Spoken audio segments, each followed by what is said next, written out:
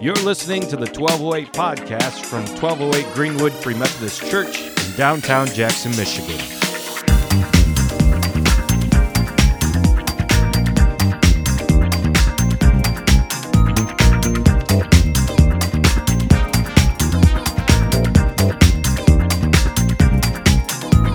We're going to hop back into Romans. That's what we've been preaching on lately.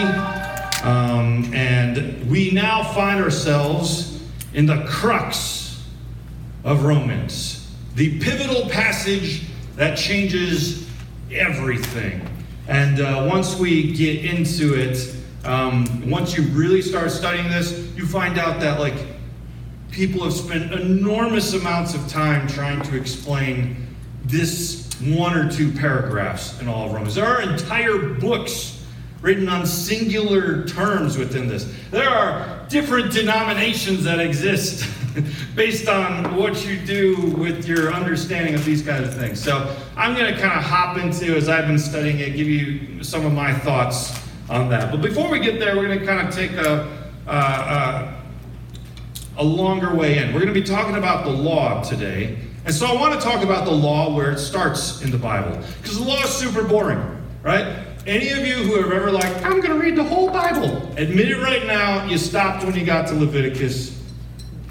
Admit it. You did it. We all know you did it. I did. Tyler made it. He's shaking his head at me. Okay. Some of you are better than the rest of us. Your reward in heaven will be great. But when we get into Leviticus, it's dry. It's hard. I don't want to read a whole lot about bodily fluids and what makes you clean and unclean.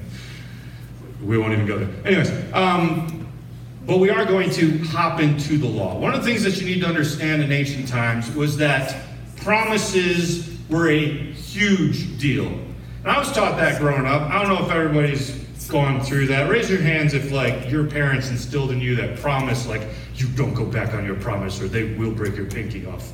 Okay, a few of us, yeah. That was kind of me. If I promise something, I have to hold to it. Promises in the Old Testament were feels like life or death situations. Like Abraham, God comes and promises Abraham, and he sets up this whole promise ceremony, because they had promise ceremonies. We do that, marriage, right? That's a promise ceremony. But they had these promise ceremonies over all different kinds of things. And so for Abraham, one of the things that they did was God said, we're going to practice your promise ceremony. I want you to go find a few birds, a few other animals. I want you to chop them in half and set the halves make a walkway with them. And we're all okay, a little morbid, but all right, whatever. This is what they did. Now, usually, you would then, the person that you're promising, the two of you would walk down this path that you just made between these animals' carcasses. And it was a way of saying, if I go back on my promise, may it be done to me as it has been done to these animals, that I too would be chopped in half. Things like that. That's pretty intense. You don't do that these days when you promise someone something. Jesus actually takes it to the next level, but it's nowhere near as morbid. For Jesus, in the Sermon on the Mount, he says, hey, stop promising each other and just be good people who do what you say. Just stop swearing on your pretty floral bonnet and buy a stack of Bibles and the Word of God and stacked up to heaven. Just be people who, when you say you'll do something, you do it. Follow through with your commitment. So Jesus kind of does away with the intense promises and imagines a group who follows him who just are faithful to the kinds of things that they say.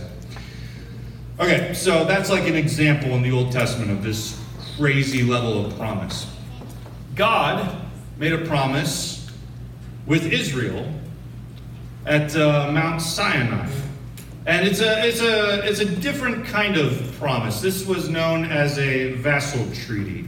And so basically what a vassal treaty was, it was this. In ancient times, people who were of an inferior party would make an agreement with someone in a superior party. And it would be a promise of sorts that here's the agreement that's on the table.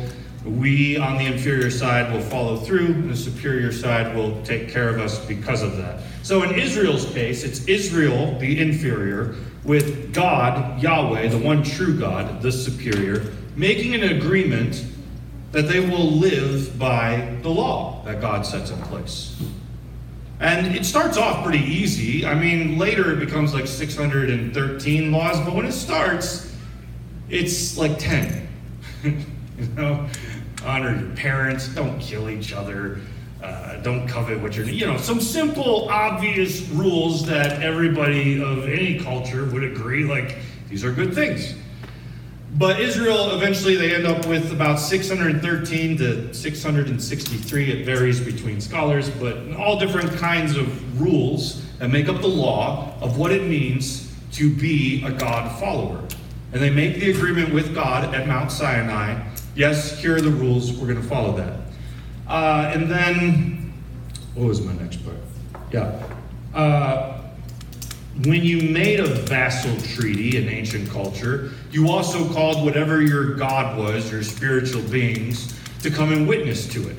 And the idea behind this was, let's say Joe and Bob are making this agreement that they're not going to fight over each other's land anymore. Joe and Bob then call their gods down, and their gods are supposed to be like witnesses to this agreement. And the reason they do that is because, like, let's say I don't follow through and I fail to my part of the agreement. Well, my gods were present and they knew that I failed, and so, like, they're going to hold me accountable to the fact that I failed. Now, of course, we Christians, we follow one true God. We follow Yahweh. So God is present as a witness. But is God the only spiritual being that is present on Mount Sinai to witness to this law that is being given to Israel, this vassal treaty? If you follow these laws, you will then be treated as my people. This is the agreement between us. Was God the only spiritual being present there? I think the answer is no. I think God and all the heavenly hosts were present there. And I think you find this throughout ancient times. They go up on Mount Sinai. Mountains in ancient times, and this goes all the way back to Greek mythology, right? You have Mount Olympus where all these spiritual beings apparently hang out. In ancient times, the mountains were thought to be where heaven and earth met. It was like where both places were present at the same time. And so when Moses goes up on Mount Sinai, he is not only present in the sacred space on earth on Mount Sinai, but he is also present in the divine council of heavens on Mount Sinai, because he meets God on top of this mountain with the divine council, because where God is, there his divine counsel is as well. And the Bible actually paints a picture showing us that there were other spiritual beings present to be a witness to the fact that this vassal treaty was drawn. It wasn't just Yahweh and Israel. It was God, his divine counsel, witnessing that this treaty was struck between them. And here's just a few interesting passages to make my point. The first one we'll find in Psalm 68:17, which in Exodus we don't realize that there's other beings present, but Psalm 68 says, "The chariots of God are twice 10,000, thousands upon thousands. The Lord is among them." And where are they? Sinai.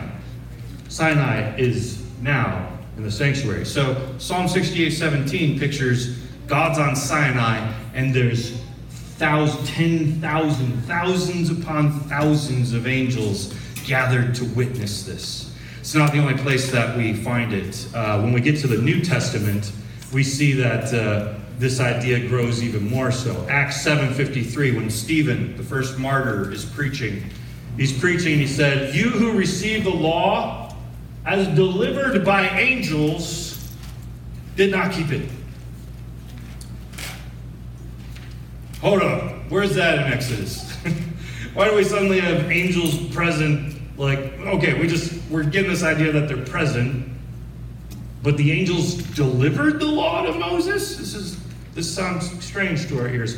That's not the only place. Hebrews says the same thing. Hebrews 2:2. "For since the message declared by angels proved to be reliable, and every transgression or disobedience received a retribution," he goes on, but he's referring to the angels being present with the handing down of the law to Israel.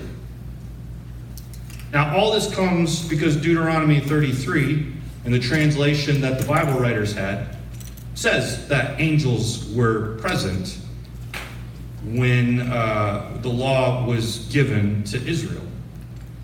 But we can actually get even more specific than just the angels being present and just the angels passing on the law over to Israel. Check this out. This is Paul now. In Galatians, Paul says something very interesting. The law was put in place through angels by an intermediary. And then a strange line follows that. Now, an intermediary implies more than one, but God is one. What? This has been counted by some scholars as one of the most confusing sentences in the New Testament. Namely, that second line. Why does Paul talk about a law being put in place through angels by an intermediary, and then continues to say, now an intermediary implies more than one, but God is one? Any thoughts?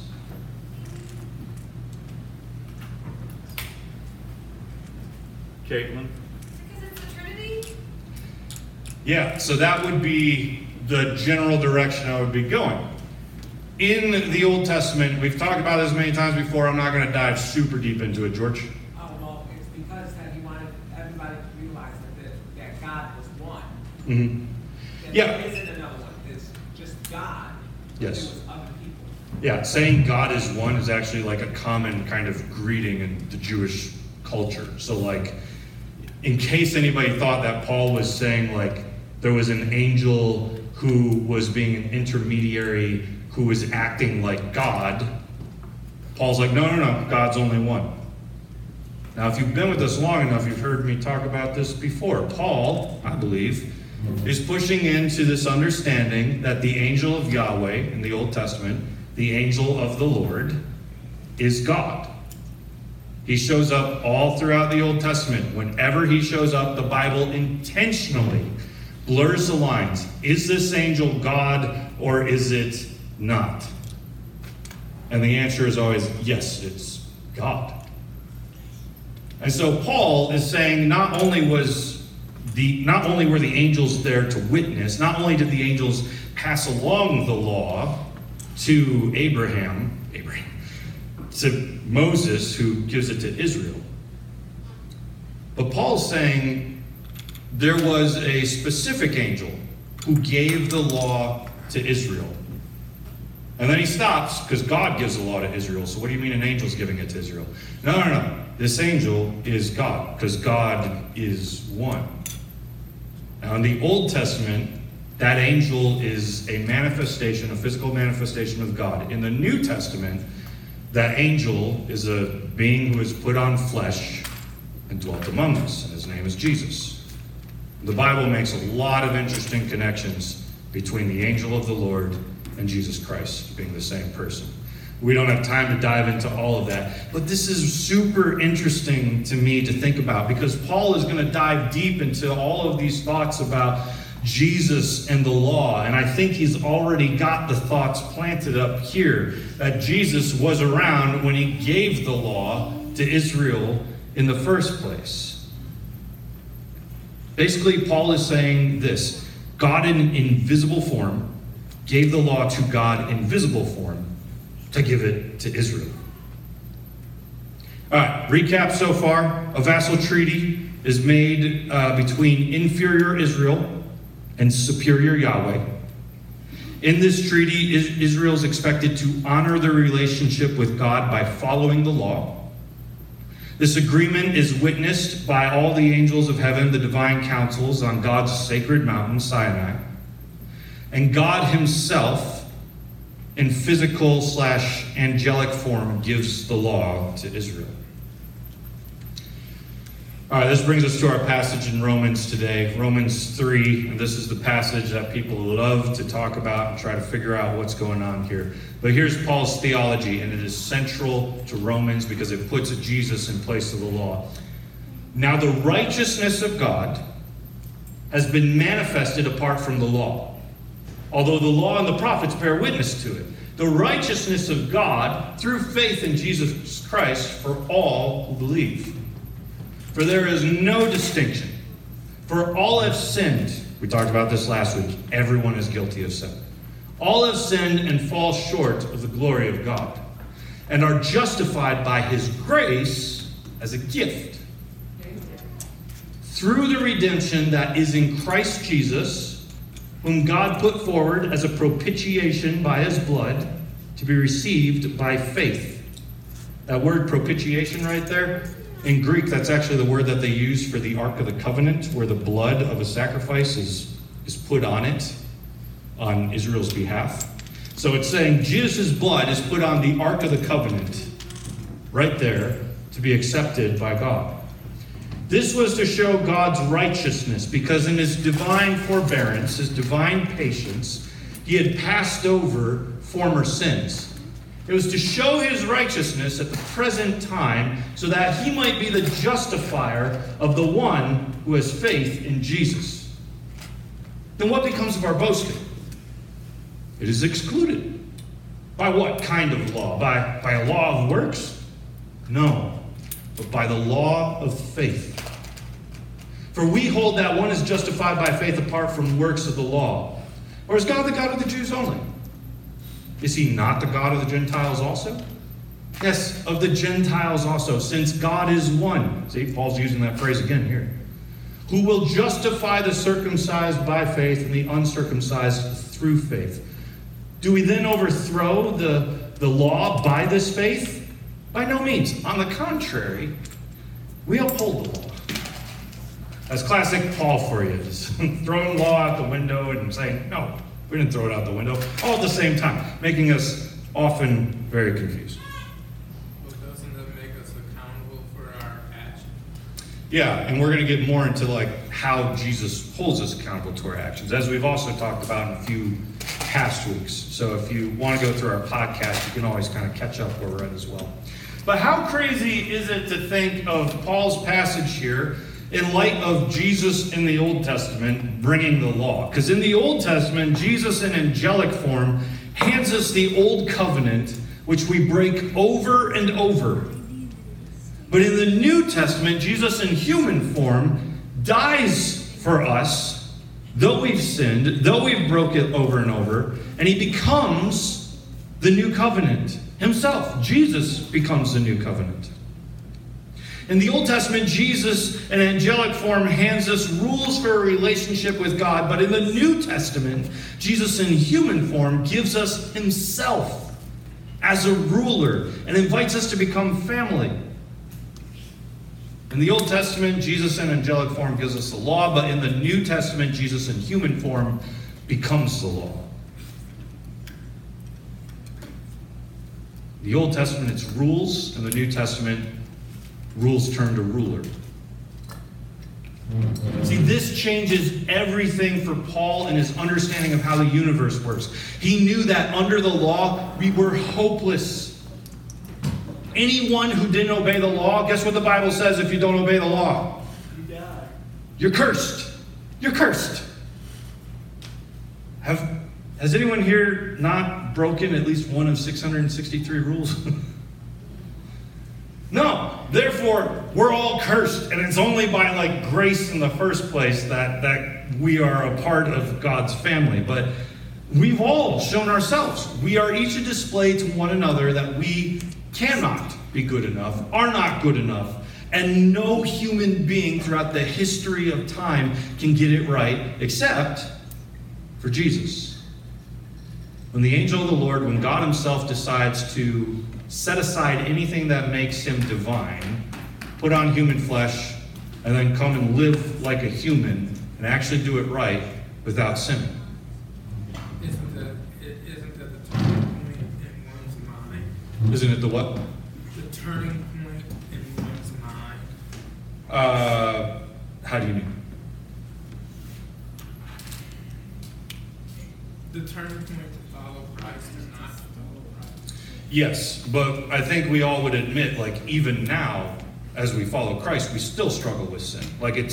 It's made itself clear to us throughout time. Sin is a hard thing to overcome. The law brought nothing more than judgment on humans because no one could live up to it. And Paul's going to get more into that. The law didn't help us, but Paul's actually going to say, when we got the law, we got tempted. Because now we knew how to define sin. It's like your mom saying, stay out of the cookie. Okay, it's like America's Funniest Videos. You still watch this? Just me? Okay. Maybe you've seen the pranks online. You put a bunch of food in front of a kid, you set up the camera and you say, don't touch this, and then you walk away. 100% of the time, as soon as the parent's out of the room, the kid's like, like the kid just sinned against their parent, but it's because they knew, like, in that moment what not to do, and it was so tempting they had to do it. That's how Paul's going to describe the law. The law taught us what sin was. Don't do that. And we heard about it, it's like, it becomes a temptation just to know what is wrong. The law was a faceless rule book and could be misinterpreted to afflict others. In the final days, when we got to heaven, if Jesus wasn't there, we would get to heaven and we would just be like, well, if we're all held just accountable to the law, if that's how we get through the pearly gates or not, we're all screwed. Like, it's always only by the grace of God in the first place, but if the law was like the crucial crux point of getting into heaven, every human being is in trouble.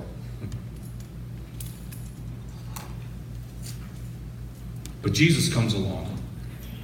He lives life the right way. The very law that Jesus gave to Moses, he then is born in a human body and lives up to that law. And then breaks the curse of death. He overthrows the kingdoms of darkness, and he's seated in the highest places in heaven.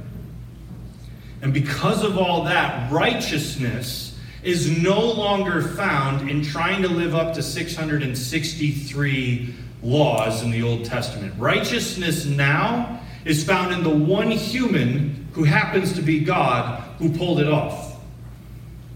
If there was ever a human who could live up to all the rules, they are the example. They are the one. And God took that human and said, you are now on my throne. You're in charge.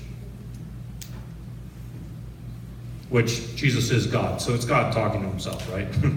God putting God in charge after he's done all these crazy things through the cross and all this. But Jesus is now righteousness. Jesus is now how you are justified. Jesus puts you in right standing with God. Jesus, your ability to be considered just, to be a justice person, to be someone who lives up to what the law means, it's found in Jesus. Your ability to get into heaven now is found in Jesus, not in the law. Your relationship with God is found in Jesus, not in the law. And a lot of us look around like, but how does it really change anything? Like, these are just mental gymnastics. Like Lee was saying, it's like a turning point in your head. But like, how does this actually impact anything, Paul? And Paul had a huge answer for that. Because the law didn't empower you. It actually made you weaker. Woohoo, cookies. Right? But Jesus, in the new covenant, he gave you a gift, the Holy Spirit. So Jesus looks at you and says, not only can you now find your righteousness in me, the one person who lived by the law, but also I'm empowering you right now by the power of the Holy Spirit to live a righteous life, to actually beat sin. For Paul, this changes everything. The Holy Spirit was the one who raised Jesus from the dead. The Holy Spirit was the one who empowered Jesus. And if we have that same Spirit in us, then we too are empowered. We too are raised from the dead. We too can live holy lives and can actually beat sin. Now, strangely enough, by turning our attention on Jesus, we can actually complete the law because the Holy Spirit empowers us to do it. Of course, that takes time. Nobody does it perfectly. This is a very specifically Methodist, Wesleyan way of thinking, is that we believe that sanctification happens over time. No one's got it right when they're saved, and that we keep on growing and becoming more and more sanctified. Our righteousness, our perfection that we get by following Jesus is also grown in us over our entire life as we crucify ourselves with Christ and lie ourselves down on the cross as well. The Holy Spirit changes everything. The new covenant tweaks everything. God's righteousness was once found in the law. God's justice was once in the law, but now it showed up somewhere else entirely. It's in Jesus. And ironically, the law and the prophets hinted that Jesus was coming, that there was something better that would show up eventually. So Jesus lets himself die on behalf of us, and he becomes a sacrifice for our sin. That sin is sprinkled on the altar of God, and it's the final sacrifice to ever be made, because nothing else can compare to the sinless human. And now, those who claim his blood, their old way of life dies, and they live by the Holy Spirit into the new world and the new creation as they become more and more sanctified.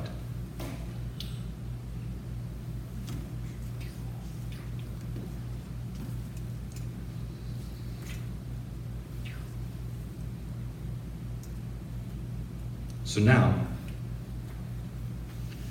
you can either follow Jesus, who did what the law required, or you can choose to just follow the law and be condemned, because you'll never live up to it. We can die under our own unfaithfulness, or we can live under the faithfulness of Jesus. Most of our Bible translations here in Romans 3 say that we're saved by faith in Christ. But another way to translate it, the Greek right there, and people fight about it all the time, is we are saved not by our faith in Christ, but we are saved by the faithfulness of Christ. In other words, he did what we couldn't do, and that's why we're saved through him. He paid the price we couldn't pay. That's right. All right, as we get ready to wrap up here, I just want to talk about 4 different ways in which we confuse this really quick. I'll be short through this. Wrongful assumptions. When we read Romans 3, here are the extreme ways I see people kind of mess it up. First off, they say, I can live however I want right now. Jesus died for me. I am free from sin. I'm free from the old man, from my old body. I now live in the resurrection life. So therefore, I can live however I want now. Why? Because I'm not held accountable to the law anymore. I'm held accountable to Jesus. And Jesus threw the law out the window, so don't even worry about the law. I can do whatever I want, and everything that I want to do is okay and right and holy. And that does not line up with anything, anywhere in the entire Bible. In fact, we've already seen in the first 3 chapters of Romans, Paul saw that people interpreted him that way. Does anyone remember what he said to those people? He said their condemnation is just. Paul saw that as heresy. He saw it as his words being taken out of context, and he felt that if that's the way that you were going to live based on the gospel of Christ, that you basically were going to find yourself on the side of condemnation. So, it is not, I can live however I want now. It is, I live my life in subjection to Christ now. Amen. Secondly, some people say, I can no longer sin. I am free from sin, and even if I did sin, it's not really sin because I'm perfect and righteous and blameless and nothing could ever go wrong. And the Bible does describe you in some very amazing ways in the resurrection life that you are carrying right now. I don't want to belittle that. But the idea that you can't sin, Paul has already gotten into this as well.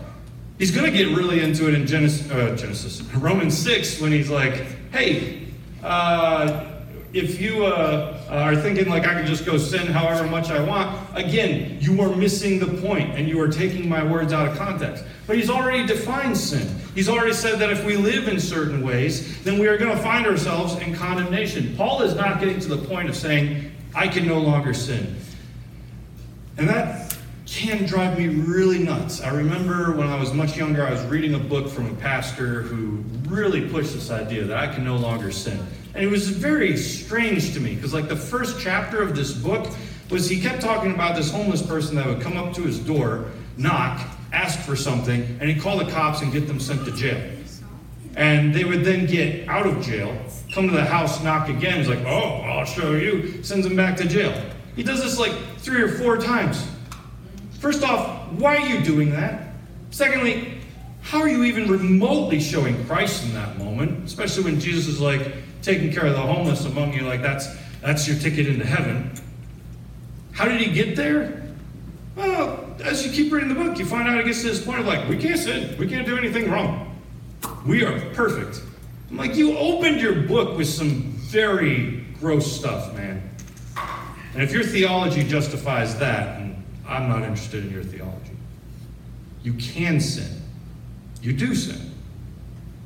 And as you press into the Holy Spirit, you will find yourself continually being sanctified, if we're lucky, to the point where we no longer sin intentionally. Have I met anyone who have done that? I've met one person who claimed that he did, and I don't believe him. Okay, next up. Another wrongful assumption is that good works no longer matter. This does not match Romans either, or the rest of the Bible. Jesus himself, there's like several parables where he's like, if you get to heaven and you haven't done good works, like you're not getting in. Because apparently whatever faith in Christ is, it requires good works. It's defined by good works. The biggest one, again, being when Jesus goes through the list of, have you taken care of the poor among you? Good, you're a sheep, you're in. Have you not taken care of them? Well, you're a goat, you're not in. Good works matter. Tossing the law out the window and saying, like, oh, we're done with that. I can do whatever I want. It goes against what Paul himself said. In the first 2 chapters, Paul said will one day be judged by our works. Even Christians will be put on full display before Jesus and have to own up to what they've done. All right, and then finally, the 4th wrongful assumption is that the law no matters. No matters. Law no matters. The law no longer matters, is what some say. And I get how we get there. Paul's very confusing. But at the same time that he's talking about how Jesus has become the law, it's interesting how he ended Romans 3. When he said, do we then overthrow the law by this faith in Jesus? By no means. On the contrary, we uphold the law. For Paul, I think there's 2 different kinds of laws. There is the law, 663 commandments, and then there's many times where Paul uses the phrase works of the law. I think many scholars have a very good point that when Paul's talking about the works of the law, he's talking about the identification markers. He's talking about circumcision not mattering anymore. He's talking about your dietary habits not mattering anymore. He's talking about cultural law markers that Israel had, that the Gentiles, as they enter into the faith, they don't need those works of the law. They don't need the work of circumcision upon them. They don't need the work of not eating pork upon them. Paul is looking at Jesus, saying Jesus is the fulfillment of the law, and he is now requiring me to understand what was the law really about. And occasionally I'm going to come across some of these laws where the heart of it is missed. For Paul, circumcision didn't matter. Why? Because it's the heart that matters. He's already said that in Romans 2. If your heart is circumcised, that's really what that's about. Bearing the work of the law of circumcision, that doesn't matter. So for Paul, the works of the law are done with, but the law itself is still important. Why? Because the law is morals. The law is good living. Is Jesus just going to be like, well, you used to not commit adultery, but go ahead and just toss that out the window now. Go do as much as you want. No, of course not. That doesn't match anything Jesus has said. Instead, Jesus clarifies the law. What does he say about adultery? Don't commit adultery. Yeah, it starts where? In the heart. It starts with lust. If you're lusting, you're already guilty of breaking the law. If you're hating someone, you're already guilty of murder. For Jesus, he does not do away with the law. He does something else to it. What's the word I'm looking for? Anybody? Fulfills. Jesus does not kick the law out the window. Jesus becomes the law. The very law that he handed to Israel, Jesus comes and fulfills it, embodies it. So whatever the law actually meant, it is perfectly described in Jesus. And throughout the Sermon on the Mount, Jesus goes through a bunch of different laws and then turns them on their head. Says, you heard it this way. Let me tell you what that actually means. You heard eye for an eye, tooth for a tooth. We're ready, Jesus. How should I actually beat up my neighbor? Is it eye for an eye, tooth for a tooth, or is it something like fist punch for a fist punch? And Jesus instead, he's like, forgive them. That's what the law actually meant. Hold up, what? What do you mean that's what it actually meant? Jesus says, the law has not been abolished. Not an iota, not a dot, not a little scribble on a manuscript is tossed out the window. Instead, the law has been fully manifested, it fully makes sense in Jesus Christ. And that's why righteousness is found in Jesus. He is your master, he is your ruler, he is your king. That's what Christ means. Jesus the Messiah, Jesus the King.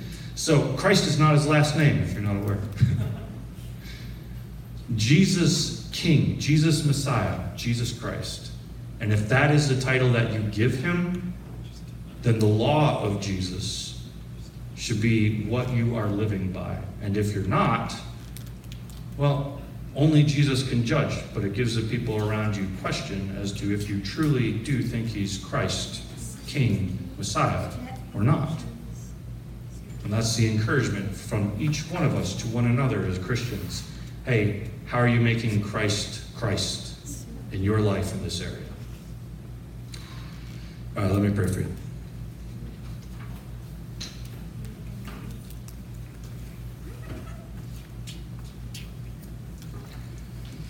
God, we see how in the old covenant the law is the law, but we see how in the new covenant you, Jesus, fulfill the law. You become the law. We see how you empower us to meet your law. We see how you clarify what the law really meant in the first place. That somehow, eye for an eye and tooth for a tooth, what it actually meant was forgive one another.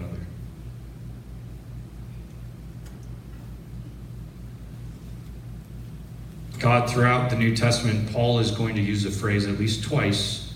He's going to use the phrase, the law of Christ. That's how we want to live. And Jesus, we see that your law is not going to line up with the laws of America. They're not going to line up with the laws of Michigan. They're not going to line up with freedom. But we are not people who cry freedom at every corner. We are people who cry Jesus at every corner. Because our interest is not in what is the world telling me is okay. Our interest is in the law of Christ. What is Christ, Messiah, King, telling me about any given situation? That's how we want to live. And that's hard, God. Even with your Holy Spirit, we have to admit sometimes it's hard, especially when we're dealing with addiction. But we hold true to the fact that we can grow if we really press into you and if we do find the help. And some of us, we just got to find lots and lots of help because we're that desperate for more of your Spirit. I think all of us need to find lots and lots of help, especially in a time where we've all gone through global trauma together.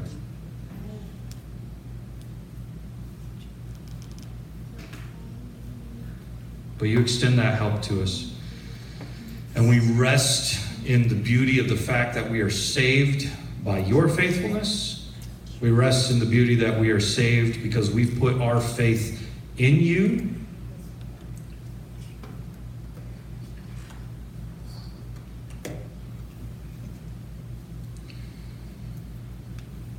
And we just rest in the beauty of the gospel.